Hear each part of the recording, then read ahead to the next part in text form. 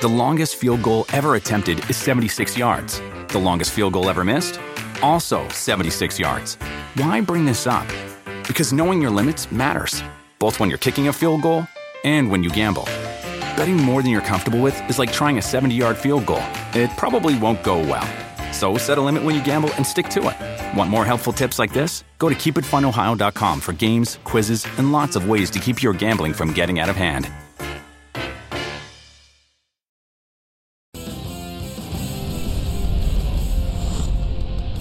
We expect 100% saturation of our audience today on this Monday edition of PFTPM, since there's absolutely nothing else going on in the sports world. Nothing to see here. Nothing that I may be watching on my phone, which is strategically positioned at the corner of my laptop so I can keep an eye on what may or may not be happening in Buffalo, New York. Nothing like that. Shireen, good afternoon. How are you?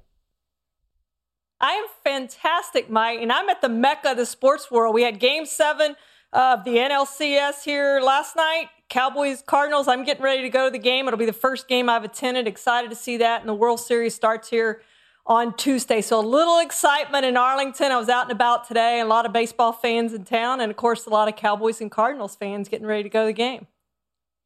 Well, there's plenty going on definitely right now. Even as basketball and hockey are done, they came to an end not that long ago. Now football carries it out. Baseball, World Series, plenty happening. And the third, not the second, the second unscheduled Monday Night Football doubleheader, Chiefs and Bills getting started momentarily elsewhere. And I'm just kidding around. I don't expect anyone to be watching this live today, but you can watch it on demand. If anyone is watching it live and hasn't turned over yet to the game because the game still hasn't started, quick last-second thought, Shireen, on tonight's Chiefs-Bills game. Well, it's important because whoever loses this game obviously has lost 2 in a row. And we were talking about these being 2 of the best teams, not only in the AFC, but in the NFL. And suddenly one of them is 4-2, and we're not talking quite as good about that particular team. But I do think in the end, both of these teams are going to be right there when it comes down to it, and very big cogs in the AFC playoff picture. The Chiefs have a tendency to lose focus on the teams that they don't believe merit their focus. Not that it's intentional. There's just a complacency that creeps in over the 16-game course of a season. When every team you face is giving you everything they have, it wears you out mentally. And I think there are games where the Chiefs are vulnerable because they're not locked in like they are first game of the season, or against the Ravens on Monday Night Football, or like they'll be tonight against the Buffalo Bills. They get the extra 2 days of rest. The Chiefs played last Sunday. The Bills played on Tuesday night. And, for the Bills, I still think they're trying to figure out who they are. And last week's game was kind of do we really know? Are we as good as we think? And they may be feeling a little not too confident about where they are. I think the Chiefs, it's more about refocusing, reloading, and getting to 5-1. And I'd be very surprised if the Bills win this game, although I still think the Bills are a force in the AFC East. I think they're also influenced at some level by the fact that the team that they thought they'd be contending with and competing with, the New England Patriots, aren't as good as expected. So they got a little more buffer room. The Chiefs have the Raiders hot on their heels, Shireen. The Bills have a little more buffer room. And I don't know how much they think about that, but if they're human, they do. Well, they say they don't, Mike. Come on. They don't read the papers. They don't watch TV. We all know that. Of course they do. They're all robots. Yeah, exactly. Of course they do. They hear everything. They look at everything. They know exactly where they are in the standings. They know exactly who's coming up on the schedule. Yes, it's one game at a time, but they look ahead. Maybe the coaches don't do it as much as the players do, but the players certainly look ahead. They know what's ahead of them. They know they need to win this game. I, like you, think the Chiefs are going to win this, but I am very much looking forward to that Bills defense against that Chiefs offense. I think it's going to be a good matchup.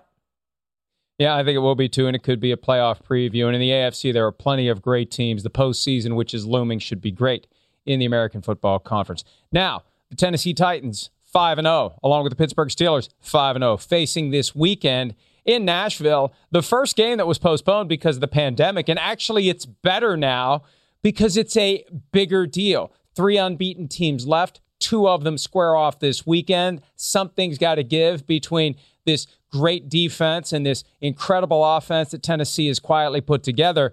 The Titans reportedly will not be losing draft picks for whatever COVID-19 violations they committed. So the wobble continues for the NFL. week and a half ago it was, and they were putting the word out. They were putting the word out that they were going to hammer the Titans with potentially historic punishment. Then last week, the word starts getting out, the NFL is not going to do anything at all. Well, now it kind of starts to swing back a little bit. They're going to get some sort of a parking ticket, apparently, but not anything close to what people thought they were going to get for unauthorized practice sessions, whatever COVID-19 violations contributed to an outbreak in the building. And there's still some lingering questions about what they knew and when they knew it about the outbreak they were experiencing when they went to Minnesota 3 weeks ago, just a day before all hell broke loose.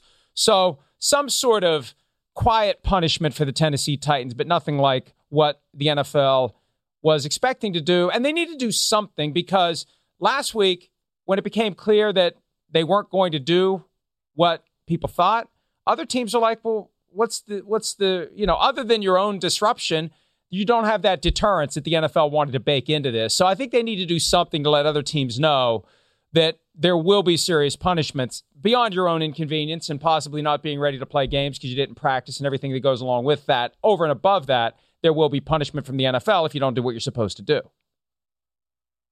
And Mike, it all meshes with what I heard from Roger Goodell when we were on that conference call recently. And he said, this is more about protocols and getting things right and making sure teams comply as opposed to any kind of punishment. And he felt good about them cooperating with what was going on. And so here we sit with likely a slap on the wrist after we heard that it was going to be a very heavy punishment, get hammered. But Mike, do you think when they let the word out about the getting hammered, that's when they wanted other teams to be scared and make sure they were following those protocols? Now, maybe they don't now, but don't you think that was some of that to make sure that other teams comply that maybe weren't complying? If they did, it was Hollywood quality acting, because they were telling multiple teams this is what is going on, to the point where when I started to hear the other side of it, I went back to some of the people who told me what they had heard from the league, and I said, hey, I'm starting to hear they're not going to do anything at all. And they were mad.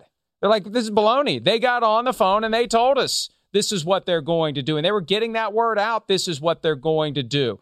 It's just part of there's a political reality to any organization. You don't just drop the hammer on somebody when you got 32 different teams. You get the word out, what you're thinking about doing. And I don't know. I just think that if it was deliberate, aimed at scaring people straight, it's not smart to do it that way, because if you ultimately don't do it, it's the hollow threat that no one else is going to take seriously. But I do like this approach differently than the bounty scandal, when there was a cultural issue in the NFL, and the NFL identified one team of many that was violating the anti-bounty policies and hammered the Saints and basically used that to scare everyone else into stopping. The better thing to do is tell everyone, look, you got to stop this, and next time, whoever does it is going to pay, but we're going to give everyone a pass for now because we assume everybody's had mask irregularities. Hell, just watch the sidelines during a game. So, and I think their bigger challenge is hold it all together. They're so focused on holding everything together that they haven't really gotten to the punishment phase with the Titans. And hell, it's been 2 weeks since John Gruden, after being fined $100,000, his mask clearly not on, and the NFL said they were going to do something to him about it. They haven't been able to get to that because they've still been dealing with the Titans. And there's all these other brush fires that they're putting out, one after another. It's like every day there's another team that's got some issue. A lot of times it's a false positive. But I just think their main objective at this point, they realize everyone's got an incentive to try to keep this out of their building and to try to avoid an outbreak. And I think the NFL's incentive is help everyone do it so they ultimately don't lose games. The most egregious thing to me, Mike, though, was the off-site practices, because they had specifically been told by the NFL, do not do this, do not have off-site practices. And whether coaches were involved or not, I guarantee you the coaches knew they were having off-site workouts. There's no way they didn't know that these off-site workouts were going on. And to put a kibosh on that and say, we aren't going to do this. The NFL has told us not to do this. So that, to me, is the biggest thing that they did. We don't know everything that went on in that building, of course, whether they were fully complying with the mask. We know they weren't fully complying and things like that. But to specifically be told, don't go practice off-site, and then to go do it, that, to me, was the biggest thing they should be penalized for. And for those of you who may be watching this and not the football game, the Bills had the ball first. The Chiefs now have the ball, although I wasn't looking when they either punted or threw a long interception because the Chiefs have the ball right now on their own 26-yard line, 2nd and 1. Just in the event there's somebody out there who, for whatever reason, would rather listen to us than watch the Chiefs at the Bills. All right, the New England Patriots watching intently what the Bills do tonight because they are now 2-3. First time below 500 this late in the season since 2001, or at least 5 games into the season since 2000. Now, 2001 worked out pretty well. And you know what? This could be a team like 2001 where they get better on the fly. But are we worried? Should we be worried about New England? Is there a fundamental difference between this team and other editions of the Patriots that is more than just the inconveniences they've experienced because of the pandemic? I think you should be worried, Mike. I think you had them going to the Super Bowl, right? Nobody cares about that. Nobody cares about that. That's what we do. Because here's the thing. When you get it right, it's not like they show up at your house with a new car, right? You got lucky. That's true. So, yeah, I had the Buccaneers and the Patriots, and until one or both are mathematically eliminated, I'm sticking with that pick. But anyway, should we really be concerned about the possibility of the Patriots just getting to the playoffs, much less advancing to the Super Bowl? Yeah. Well, this is a team, Mike, I was concerned about before the year even started because of all the COVID opt-outs they had. I just didn't know how they were going to put all this together. And, hey, Bill Belichick is the greatest coach in the history of the game. The Packers can argue otherwise. The Steelers can argue otherwise. You can have all those arguments. But Bill Belichick is the greatest coach to ever coach in this league. But you have to have talent. And I think it showed on yesterday that they don't have the talent they once did. Cam Newton cannot carry this team. Not practicing, I understand, hurt this team. But you just look at where they're ranked and how he's done. He has more interceptions than touchdowns. 2 touchdowns, 4 interceptions. He's down near the bottom in passer rating. Mediocre in offense, mediocre in defense, 14th and 9th. This, to me, is just a mediocre team. They scream out mediocre just with the talent they have. They have the coaching. I just don't think they have anything to go along with the coaching. And now, certainly in our next segment, we're going to even question the coaching and some of the things that Bill Belichick did in that game yesterday. But yes, I think this is a team very much that's going to struggle to make the playoffs despite the added playoff team.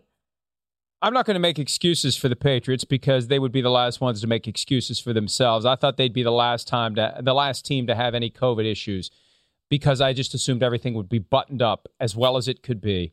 And of all the people on the team to be their patient zero, for it to be Cam Newton really was stunning. And it tells me that something in the messaging to Cam Newton didn't work. Otherwise, he wouldn't have gotten it. And I know he's on radio today saying he didn't know how he got it. Well, he got it. Doesn't matter how you don't know how you got it. You got it. You did something to expose yourself to it, so you weren't as buttoned up as you needed to be. And that information is being provided to players by most teams, if not all teams. The question is, are you hearing it? Are you heeding it? And are the people who are communicating it sufficiently sensitive to whether or not guys really do get it? And the Patriots have always been very good about sending messages that are always carefully followed or else by every member of the organization. And that's what surprises me, that they're one of the teams that's had this issue, that they're a team that desperately needs to be practicing, needs to be developing, needs to be gelling, and they've lost those opportunities. And Cam Newton was gone for 3 weeks, and last week they barely practiced. The week before they barely practiced. They've got offensive linemen on the COVID list. They've got injured offensive linemen. They don't have Dante Scarnecchia there to make chicken salad out of whatever the quality of the 5 guys who are able to play may be, and it's just starting to show up. And even then, they still almost beat the Broncos. They still almost won the game. It was ugly, and the Broncos had way too many field goals, not enough, or any touchdowns. They could have blown the Patriots off the field. The Patriots' defense held up its end of the bargain. The offense is going to have to do more, or eventually the defense is just going to break. They're not going to be able to take it anymore, and they've still got some tough games coming up, and they've got to play the Bills twice. They have the Bills 2 weeks from now. I'm not writing them off, because they have Bill Belichick, because they have Josh McDaniels, and because they have Cam Newton. Here's Cam from earlier today talking about what he needs to do to better lead his new team. I have to be better. I want to make that perfectly clear. You know, I have to play better football for the New England Patriots, and I will. I think any competitor in this position, you know, I heard a person say once, I don't point fingers, I point thumbs. And with that being said, I take full responsibility of where we are as an offense and knowing here moving forward that it starts with number one, and I will be better. And that doesn't mean I'm going to do more and press the issue. It's just, doing the small better. And I think I can do a better job of it. I like that saying. I mean, you still can point a thumb at someone else. It just looks weird. But I like that. I don't point fingers. I point thumbs. And that's how the Patriots have always been. And that'll be the ultimate test of the Patriot way, Shireen. They're dealing with adversity. They've dealt with adversity. They figure it all out, and they put their best foot forward. And this is a team that's always on to the next week, on to the next challenge. And maybe they'll be a lot better if they can eradicate the COVID from the building and practice 3 times a week. And Cam Newton can continue to develop. And I've always thought they're going to be better later in the year. They're just going to be better later than they otherwise would have been because of what's happened the last couple of weeks. Completely agree, Mike. This is a team that is going to get better.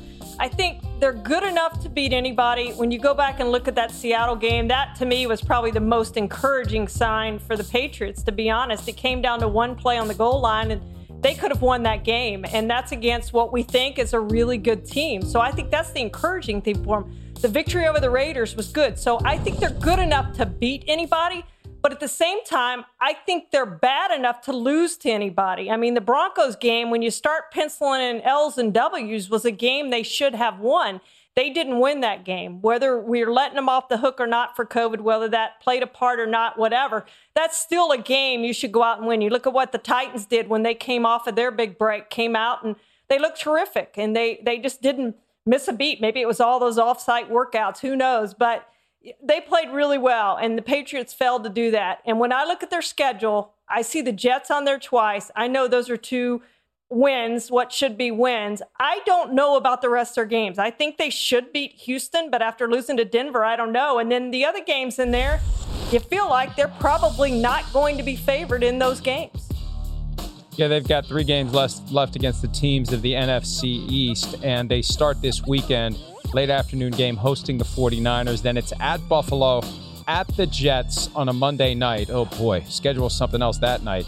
And then on a Sunday night, the Baltimore Ravens come to town. So 3 of the next 4 games should be tough ones for the New England Patriots. And I think they need to win 3. They need to go 3-1 over the next 4 to reestablish themselves, and we'll see if they can do it. The Chicago Bears have won 5 out of 6. And no matter what they do, they're not being taken seriously. And you know what? This is the perfect way for the circumstances to come together for a coach, because you don't have to worry about your guys getting a big head because no one's saying or doing anything that would give them a big head. And then you use the fact that people aren't giving you the respect that you deserve to motivate your guys to go out and keep winning. Now, the schedule gets a little bit tougher starting on Monday night with a game against the Rams and then the Saints and then at the Titans. So we're going to learn a lot about the Bears over the next 3 weeks. But for them to be 5-1, Shireen, do we need to be taking them more seriously than we currently are? Oh, probably. But, I compare it to 2 years ago. I didn't take them real seriously either. And they were a clanked field goal, double doink off the field goal from advancing in the postseason. But nothing's been real impressive. I mean, Detroit's 2-3, the Giants 1-5, the Falcons 1-5. Okay, the Bucs, that was a good win at 4-2, and maybe if Brady doesn't forget the downs, maybe they lose that game. Panthers 3-3. They lost the Colts, who were 4-2. So their next 5 to me are going to tell me exactly where this team is, and maybe they're better than I think they are, because I'm one of those who's not giving them the respect, perhaps, that they're due. And, we heard Nick Foles say, well, I'd rather win ugly than lose pretty. Hey, I want to win pretty. And there are a lot of teams in this league winning pretty right now, and they're not one of them. And so when you start talking about teams you think are going to contend, there's certainly not one I put in that category. Yeah, I think the list goes lose ugly, lose pretty, win ugly, win pretty, because winning ugly is not sustainable. Because if you are winning by the skin of your teeth, if you're relying upon flukes, if you're relying upon the greatest quarterback of all time losing track of the downs, eventually that's going to catch up to you over the course of a 16-game season. But here's Nick Foles from Sunday. And this is spirited, and this is passionate, and it's inspiring, and it's something that everyone needs to be listening to, because this is a guy who was a Super Bowl MVP. He's the consummate leader and teammate. He's doing what he can to will this team to be better than the sum of the parts. Here he is from yesterday. We're not going to get complacent and say, hey, man, we're 5-1. This is it. No, like we're sitting there in the locker room after the game talking through it. Hey, we got to be better here. This is what we got to do here. Communication here, route running here. Hey, we got to be able to run the ball here. We know that. I know y'all going to ask those questions. We know that. And that's what's exciting, because we don't have to have y'all say, hey, you doing this? Hey, we know. But we also know that we're going to improve because we believe in one another. And that's what great teams do. Great teams find a way to win a game. Bad teams win with prettiness. Great teams win no matter how it takes. So I'm proud of our guys. I think we're continuing to improve. Are we where we want to be? No, we're not where we want to be. But I'm excited about our offense. I'm excited about the guys that are there. I like the communication that's happening on the sideline. I love the passion of the players. Most important, they care, and we're bonding. We're getting to know each other. That's football. Like, you don't just go out there and play football. You got to care about the man next to you to make those plays. So I like where we're at. I know we're going to improve. I believe in our staff. I believe in our players. And I'm really grateful to be a part of this organization. It just cracks me up to see him talk like that. He's got the demeanor of the guy who ordered decaf and accidentally got regular. It's just great. I love it. I love it. And that's that's the best thing about the Bears right now. They made the decision to go with Foles when they were down in a game that they ultimately came back and won. He lost the Colts game, but he's beaten the Bucs, and now he's beaten the Panthers, who were favored to win, which I thought played into the Bears' hands. And we're going to find out. Like I said, Rams, Saints, Titans. We're going to find out if this team is built to last, Shireen. Yeah, that's exactly right. And really, their next 5 games: Rams, Saints, Titans, Vikings, and Packers. And so that's really a tough stretch there. I mean, there's one game there I think that they're going to be favored in. Tough stretch. Don't call the Vikings. Don't try to make me feel better. One game in Shireen. There. They know what they are. That's a Monday night game too in Chicago. I don't give the Viking a snowball's chance on the equator to have a chance at that one, which probably means they'll win the way my luck's been going picking games this year. Yeah. But look at the schedule. Leave that up, please. They're 5-1 right now through 6 games. 10 games left, which means all you got to do is go 5-5, and you're 10-6. All right. Yeah. So Vikings, Lions, Texans, Vikings, Jaguars. There's your 5 wins. You can get swept by the Packers. Yeah. You can lose to the Titans. You can lose to the Rams. You can lose to the Saints. You can still be 10-6, and that's a pretty damn good season for these Bears. And I think that's the minimum right now. Well, and they need to win the division, Mike, to get a home field advantage. And we know it's hard to win in Chicago in January. It's cold, and if you get one of those indoor teams or a warm weather team, it's going to be really hard to win there. I'll say this. Their defense is good enough to keep them in every single game. They're going to be in every single game. They're not going to get blown out of games. And I think that's what they really have worked for them. They're 7th in defense. And when you look over there and you see Khalil Mack on the other side, you know they're going to get after people. And you better have your best foot forward on offense to compete with that defense, because you're just not going to score a lot of points. And when you get your chances, you better take advantage of it. But that defense is legit, I think. But they need to get the offense going. And, maybe you find a running back somewhere, but I think they need a running back. They're 28th in rushing, 28th in overall offense, but they've got to get their running game going, especially, again, if we're talking about winning a playoff game in cold weather. You got to be able to run the ball. And right now, this is a team that's averaging under 100 yards as a team running the ball every week. You mentioned the next 5 games will be a challenge. The 5th game, you saw it on the schedule, the little peacock logo next to it, a Sunday night game.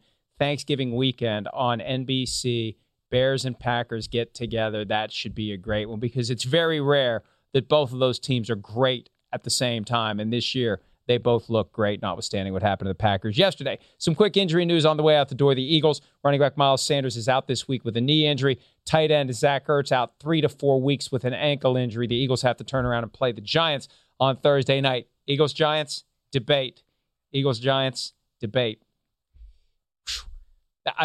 I guess I'll go split screen, but I'm not going to be paying real close attention to Eagles-Giants. And then for the Titans, Taylor Lewan has a torn ACL, out for the rest of the year. Shireen, what does this do to that rushing attack? Does it really matter when you have Derrick Henry? Is he a guy who can overcome not having great blocking? He still needs to get those first couple steps, so he needs some blocking to get through the first level. I think it's more about the pass blocking. You saw Taylor Lewan goes out in the very first play. J.J. Watt comes in and gets the strip sack right away. And Ryan Tannehill had no chance on that play. So the good thing is, if he can play at all, he's been on the COVID list almost the whole entire year, but they do have Isaiah Wilson. They spent the first-round draft pick on, and they could move Dennis Kelly to left tackle or keep him at right tackle, whatever, if Isaiah Wilson could come on. But it's a huge question mark. But you're right. They need that good run blocking for Derrick Henry. He's good, and he may do yesterday, and I think he'll still be good. But the pass blocking, maybe you more worry about, and getting Ryan Tannehill killed if they continue to let the guy come in off the edge around the left tackle. I'm glad you mentioned Isaiah Wilson. You know, we hear more often than not, a guy has COVID-19, he's asymptomatic, no big deal. There have been some guys that have been on it for a long time, and we don't hear anything about them for privacy reasons. But, yeah, look, I think some of these guys have gotten sick, and they don't want to tell the world that for a variety of reasons, these guys have gotten sick. But hopefully they can get something out of Isaiah Wilson because they're going to need it moving forward if they want to continue to play the way they have. All right, we're going to take a quick break. By the way, Bills up 3-0 on the strength of the field goal that just went through. We'll be back with PFT, PM, QB, or something like that right after this.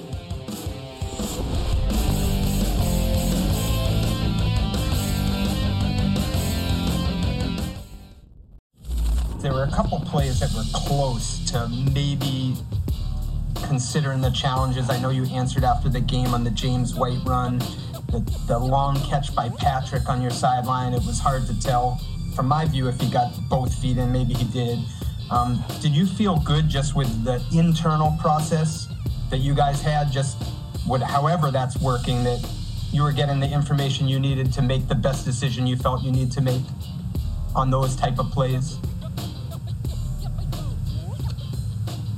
Yeah, I mean, I do. I feel that's, you know, it's nice to be able to, you know, sit up there and watch replay after replay and, you know, have unlimited challenges. But that's just not the way it is. So, you know, we don't have unlimited challenges. And, you know, we challenged the touchdown, the quarterback sneak on the touchdown. So we thought that was enough to overturn it. You know, there's a lot of close plays out there. You know, if you challenge all of them, then you run out of timeouts and run out of challenges and everything else. So you have to pick out the ones that you think are the right ones, and it's certainly an unscientific process, but I feel like we take the information and do the best we can. I'm sure it could be done better. I'm sure there's other people could manage it better, but we'll just do the best that we can. That was Mike Reese of ESPN.com posing the question to Bill Belichick. And there's always that kind of deferential making a request of the Wizard of Oz quality that creeps into the way that they question Bill Belichick, because you never know. You never know what you're going to get from him. Now, the content of it wasn't as bad as the delivery. Yesterday, he had that kind of,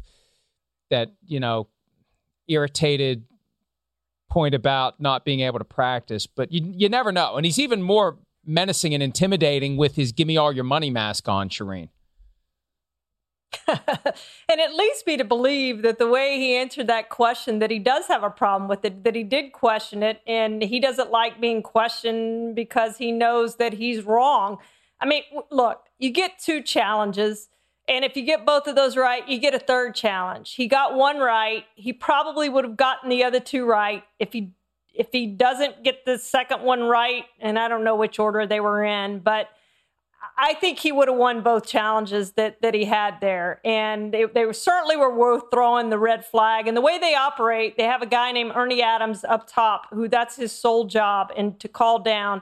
And he obviously didn't do a good job with it, because those 2 plays should have been challenged. And I think part of the way Belichick does what he does, he never wants to have to throw anybody under the bus. He's a good teammate in that regard. He doesn't call people out. He deals with those issues inside, because he ultimately needs to have the loyalty and the buy-in from everyone. So if he says, well, Ernie didn't tell me to do it, then Ernie's the one who looks like the jerk, and that's just not Belichick's way. So I respect that. And I really do think a lot of the way he is aimed at protecting the people that work for him and the people that he's trying to get the most out of. And it's just the way he is. It's just, there's a way to do it that isn't disrespectful to other people. Now, the Tim Patrick catch, non-catch, that definitely should have been reviewed. And the James White spot was even more egregious. And look, it's a decision that coaches have to make in real time. But as we use this segment of the show to look back on decisions from the prior day and question them, it's rare that Bill Belichick makes it on once, much less twice. And then he pulled the McCarthy. He pulled the down 9 points, go for 2. And, I understand the point of knowing now versus later that you didn't convert the 2-pointer that you need at some point. If you go for 1, you still need 8. And if you score a last-second touchdown and you don't make it then, you're screwed. Whereas if you don't make it now, you at least know and you can budget that. You know how far you have to go and how much time you have to get there. It's still not exactly something I feel all that strongly about. I don't get it. The Chiefs just scored a touchdown, by the way. But I still don't get why you go for 2 when you're down 9. I mean, I get it, but I don't get it, if that makes any sense, Shireen. It makes perfect sense. I get the reasoning. I'm with you. I get the reasoning for this. I understand it, I guess. I don't agree with it. I completely don't agree with it. To me, if you don't get it, you're still 2 scores back. To me, that just brings your team down mentally to think, oh, my gosh, now we got to go get 2 scores instead of having a chance to get 1 score in the 2-point conversion. I just think your team's more into it. And I don't know. I don't like it at all. And, for a guy they asked last year about how much he relied on analytics on 2-point conversions, he said less than 0. And I don't believe that at all.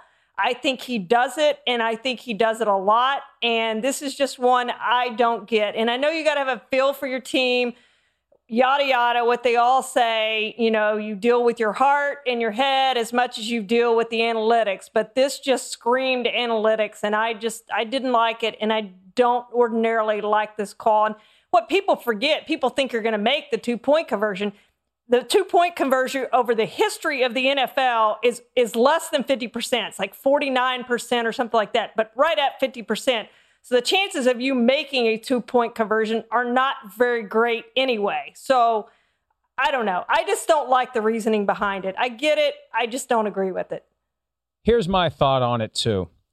I think that if you take the 1, you're down 8, you later score a touchdown, and it's the end of the game, or close to it, and you've just driven down and scored the touchdown, you've got that thing called momentum, that thing that never shows up. There's no analytics category for momentum. It is an intangible but very tangible element of any type of competition, whatever it is, ping pong, football, mahjong, whatever it is. When things start going your way, you feel good about how things are going, and the other person doesn't feel good. So I'd rather be going for that 2 points, Shireen, after I score the next touchdown, and all I need is the 2-pointer to tie the game up, and they're already a little wobbly. They're on the ropes. Now's my chance to punch them through, or at least to tie the game and force overtime, or hope to win it even after that in regulation. Yeah, absolutely agree. And it's a great point. You do have the momentum at that point. And you've got the defense on its heels. You've got a tired defense on the field. And I think your chances probably are greater at that point, knowing the game's on the line, to make the 2-point conversion than it is earlier in the game. So I would be all for waiting until the end and knowing that you need the 2-point conversion. You don't get it. All right, the chances of getting the onside kick are not very good, but let's try it and get there. But I'm with you. Do it when you absolutely have to have it at the end of the game to tie the game. Otherwise, just don't do it. Don't do it. Keep yourself in the game. Keep yourself within 1 score. Texans interim head coach Romeo Crennel did something that I actually like. And the first time I noticed it was in a Sunday night game between the Seahawks and the Patriots 4 years ago. The Seahawks scored to go up 7 before the extra point, up 7. The no-brainer knee-jerk reaction is kick 1, go up 8, and then you've got to basically defend your end zone twice during the normal course of downs. And then if they score, you get 4th and goal from the 2 that you have to defend. They have to beat you twice. They have to score 2 touchdowns to force overtime. Or you can go for 2, and you can go up by 9 points, and it's night-night. It's game over. once you get that 9th point, they need 2 possessions. That's why Romeo Crennel did it. I understand it. I support it. If you've got a 2-point play you feel good about, that's the other point, too, that we lose sight of sometimes. I had a head coach explain this to me once. Whether you're going to do something like that depends on one very real factor. Do you have a 2-point or short yardage play that you haven't used yet that you feel good about? If you do, that's a factor in going for it. Now, what ultimately happened for the Texans is it didn't look all that good, but I fully understand why you do this because it's the backbreaker. And when you're on the road against a better team and you've got the chance to deliver that backbreaker, Shireen, you do it. Well, and let's talk about the missed extra point earlier in the game. If they had made the extra point earlier in the game, which he has a history of missing every extra points every now and again, if you make that one, it's moot. Like, you go kick this one and the game's over. So maybe he didn't trust his kicker either to make the extra point. Maybe he thought his chances were better, even at 50% to go get the 2-point conversion. And the odds were almost exactly the same. It was 98.2% with the PAT that they were going to win the game. It was 98.1% if you have the 2-point try. Of course, if they make the 2-point try, the game's over at that point. But this is a team, the reason I didn't have a problem with it, this is a team that is going nowhere. They're building. Romeo's the interim coach. They're trying to get something going for next year. They're going to have a new head coach more than likely after this year. Romeo's not going to get the job. So you're just playing to win the game. And you're a losing team. You go in and you beat the Titans. Now you've won 2 in a row, and maybe you get something going. Who knows? So based on where the Texans team is right now, the fact that they did change head coaches 2 weeks ago, I didn't have a problem with it. If it was a team in contention doing this, a better team, I'm going to say, what the heck are you doing? Because you can make the stop on the 2-point conversion if they somehow get a touchdown. But the other thing is, the other point, Mike, that we're totally forgetting is this is a defense that gave up 601 yards, right? So they weren't going to stop the Titans. The Titans were going to drive down there. So I'm sure he felt like they're going to get the touchdown and we're probably going to lose this game if they get the touchdown. So he thought that was their best chance to win. I can't say I blame him. If your defense gives up over 600 yards, I mean, you can't blame him for going for it. Yeah, especially because they didn't get the ball in overtime. Deshaun Watson finished with the highest passer rating in league history for a guy with 37 pass attempts and lost. This never happened before, that a guy with that kind of a passing performance lost, in part because he didn't get a chance at the ball in overtime, because that rule still needs to change. That's a topic for a different day. It is amazing, though, how coaches have changed at some point in the last few years from being very buttoned up, being of the mindset that they will do the conventional thing, because if the conventional thing doesn't work, nobody says boo. If you do the unconventional thing and it doesn't work, you get called out and you potentially get fired. And I really do think that one of the factors in all of this is everyone's got the analytics person now. So the coach finds some safe harbor in saying, this is what the analytics guy that you hired told us to do. That's why we did it. Don't blame me. I'm not just drunk at the blackjack table while I'm doing this. I'm doing what the analytics told me to do. So they have cover that they didn't have before. So they can do these things almost to the point, Shireen, where they feel compelled to do the thing that the analytics says, because here's what happens. When you're out on the practice field and the owner's in the building and the 25-year-old MBA from Penn is hanging around, maybe picking up a calzone every day for the boss like George Costanza, there's a relationship that can develop. And all of a sudden, that analytics person is going to be Paul DePodesta. And you're going to have people who have influence who run the numbers. And you better defer. They have a sneaky amount of power. And I think that's part of what we're seeing. These analytics people are in a position where they can cozy up to ownership. They have influence. They have juice. They're, in many cases, the smartest people in the buildings. And the coaches, in a weird sort of way, Shireen, are deferring to them. And we've seen it, Mike, over and over and over again. It is amazing over the last 2 years, particularly this year, how much teams are going for it on fourth down, going for the 2-point conversion, doing all these things that we haven't seen on a consistent basis in the history of this game. And they're doing it exactly for the reason you said. The analytics people are telling them to do it. This is what the numbers say to do. I'm telling you to do this. And that's what they do. They're following the advice of the analytics people. And it either works or doesn't work. And it leaves the coach to look like either a genius or a fool But as you said, he can tell the owner and point to the analytics person, this is the person that you hired, and I am listening to him for what he tells me to do. Yeah, if you got a problem with it, take it up with him the next time you guys are eating calzones from Paisanos. All right. Sometimes it's obvious that you have to go for 2, like when you're down 8 and time is running out, which is what happened to the Eagles on Sunday. I had no idea. I thought that was a blowout. I thought, hey, the Ravens covered, picked them to cover. That one's fine. Check the box on that one. All of a sudden, I see it's 30-28, and the Eagles are going for 2 to tie the game. And the decision wasn't the problem. It was getting the play call in. Here's Doug Peterson talking about what went wrong as the Eagles tried to figure out what they were actually going to do on their 2-point conversion attempt. Great opportunity right there to score, tie the football game.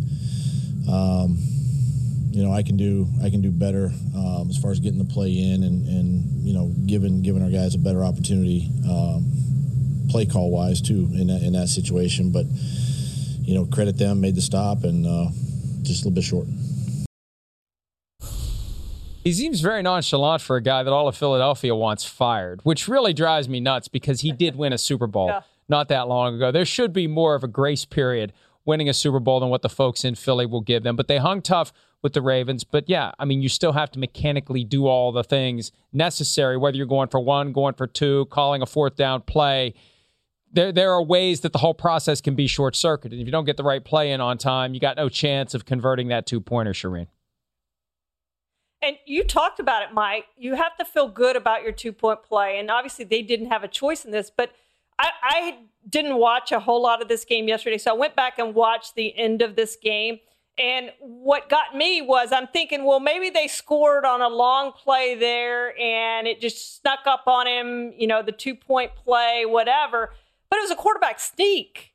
I mean, you think you're going to get it on a quarterback sneak. So why isn't the 2-point play ready? I mean, you have 5 to 7 of those on your play sheet. You should know which one you like the best. They should be in order.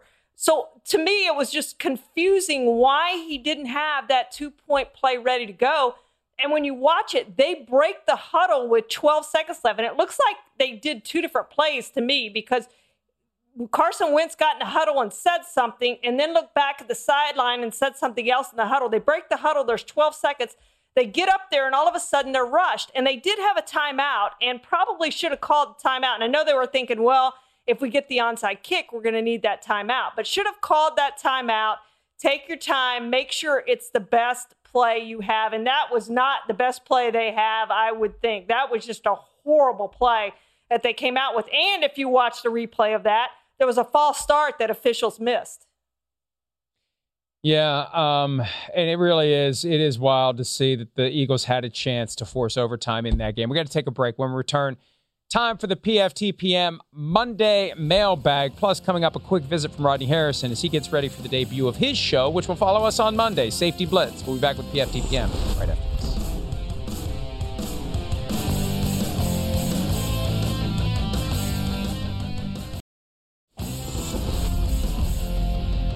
Get a few questions in on this Monday edition of PFTPM. The Bills driving, by the way. Josh Allen just missed Stephon Diggs at the back of the end zone on what would have been a go-ahead touchdown.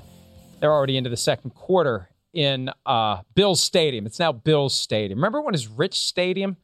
You remember that, Shireen? Long time ago when they first opened, it was Rich Stadium. I don't know who Rich was. He must have been nice because they named a stadium after him. And then it was Ralph Wilson Stadium. Then it was New Era Field. And now it's Bills Stadium because New Era went, I don't know if they went belly up. They just didn't have the money to keep doing it. So no sponsor for Bills Stadium, just Bills Stadium.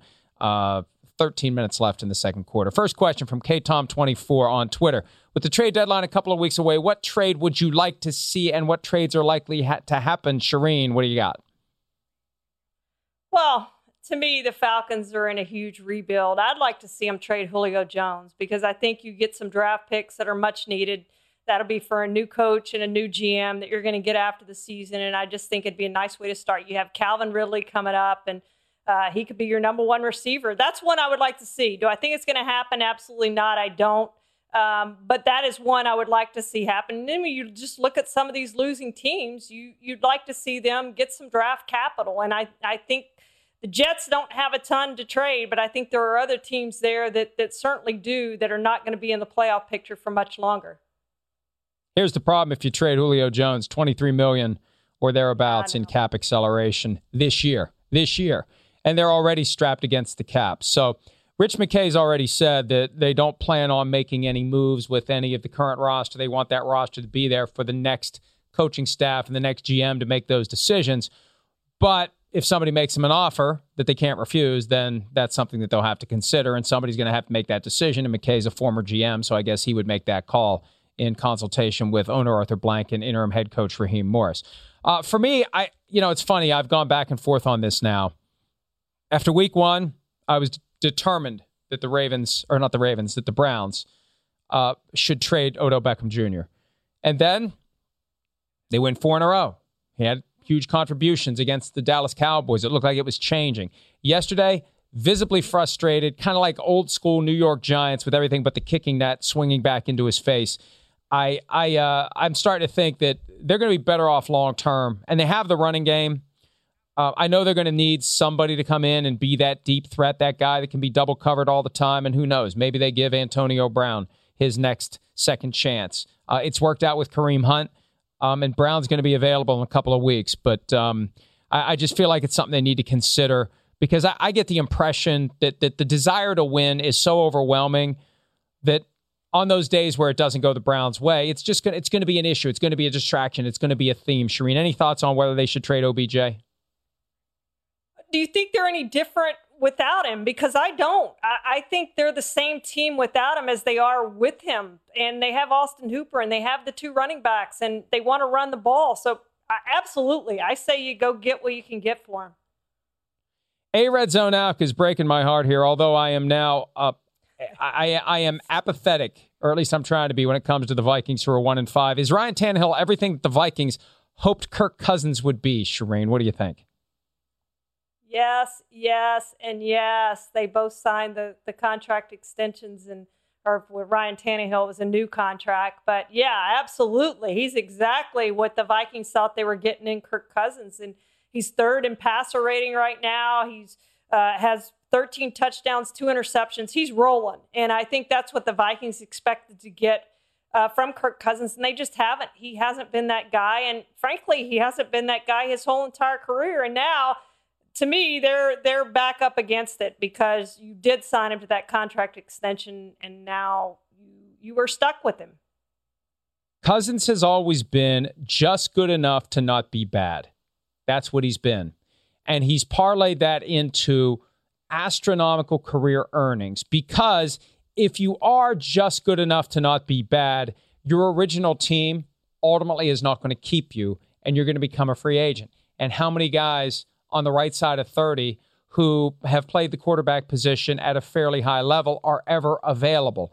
And that's what got him the first contract in Minnesota, and then the win over New Orleans in the playoffs last year got him and Mike Zimmer and Rick Spielman and Dalvin Cook their contracts. And I'm convinced, Shireen, they're on scholarship year this year. This year doesn't count. Next year, we'll worry about winning games. This year, we don't have fans at the games. Oh, boo-hoo. It's just this attitude of it's not our year, and it's showing week in and week out. And I think the loss to the Seahawks was the final nail in that coffin. Tannehill, on the other hand, has been awesome. He's got mobility. And this year especially, I noticed it a little bit last year, but he just seems different this year. He's got a different demeanor. He looks larger. He looks more confident. He's got a swagger that he's never had before, and it helps. The more success you have in any field, the more confidence you're going to have. That's what we have with him. That's what they have with Derrick Henry. 2 contracts they had to do. And it's worked out so far, and they're 5-0. Real quickly on the way out, at Vennett, Virginia, should the Buccaneers be better known for their offense or their defense, Shireen? I think their defense. They're number 1 in total defense. They're playing great. Yeah, I agree with you as well. That defense really woke it up yesterday, and they're the reason why the Tampa Bay Buccaneers beat the Packers 38-10. Let's take a quick break. By the way, the Bills have just scored a touchdown. 10-7 they lead in the second quarter. Rodney Harrison joins us next right here on PFTPM.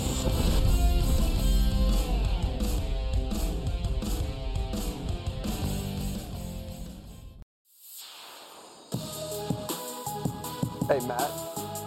Next up on PFTP, well, we have Rodney on PFTPM. Next up on Peacock, it's the debut of Safety Blitz with Rodney Harrison and Jack Collinsworth. And Rodney Harrison is going to be joining us as we do the official handoff on this day where the NFL has its third Monday Night Football doubleheader of the year. But you should be watching us instead, and if you are, thank you very much.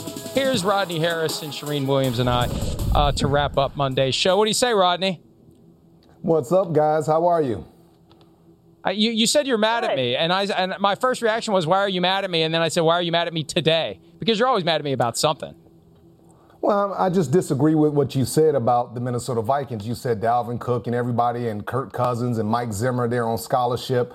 These guys, they go out and compete. They're not having a lot of success, but Kirk Cousins, he's not that type of player where he gets the money and shut it down. And I know Dalvin Cook, everything that he stands for, he will not shut it down. And Mike Zimmer is a heck of a coach. How could you say something like that, Florio? So disappointed in you. I'm not saying that they're deliberately trying to lose. They just don't have that same edge that they should. And that's the way it's been under Zimmer. 1 year, no playoffs. Next year, playoffs. This year, no playoffs. Next year, when the heat's on a little bit, maybe they'll make it to the playoffs. Well, you've been around the game a long time, Mike, and you know sometimes teams go through periods of times, 2 weeks, 3 weeks, 4 weeks, a day, a month where they struggle. And I just think that's the case with the Minnesota Vikings. But when I look at their team, they got to get Dalvin Cook back healthy, and they got to get him running the football. Hey, Rodney, thank you for a little bit of your time. We're going to hand it off to you for Jack Collinsworth and Rodney Harrison and the Safety Blitz. It gets rolling right now. We'll see you with PFTPM tomorrow. Have a great day. Want to make Mom's day? Get to your Nordstrom Rack now and score amazing deals for Mother's Day, which is Sunday, May 12th. Find tons of gifts from only $30 at Nordstrom Rack. Fragrance, jewelry, luxury bags, activewear, beauty, and more. Save on Kate Spade New York, Stuart Weitzman, and Ted Baker London. Great brands, great prices. So shop your Nordstrom Rack store today and treat Mom to the good stuff from just $30.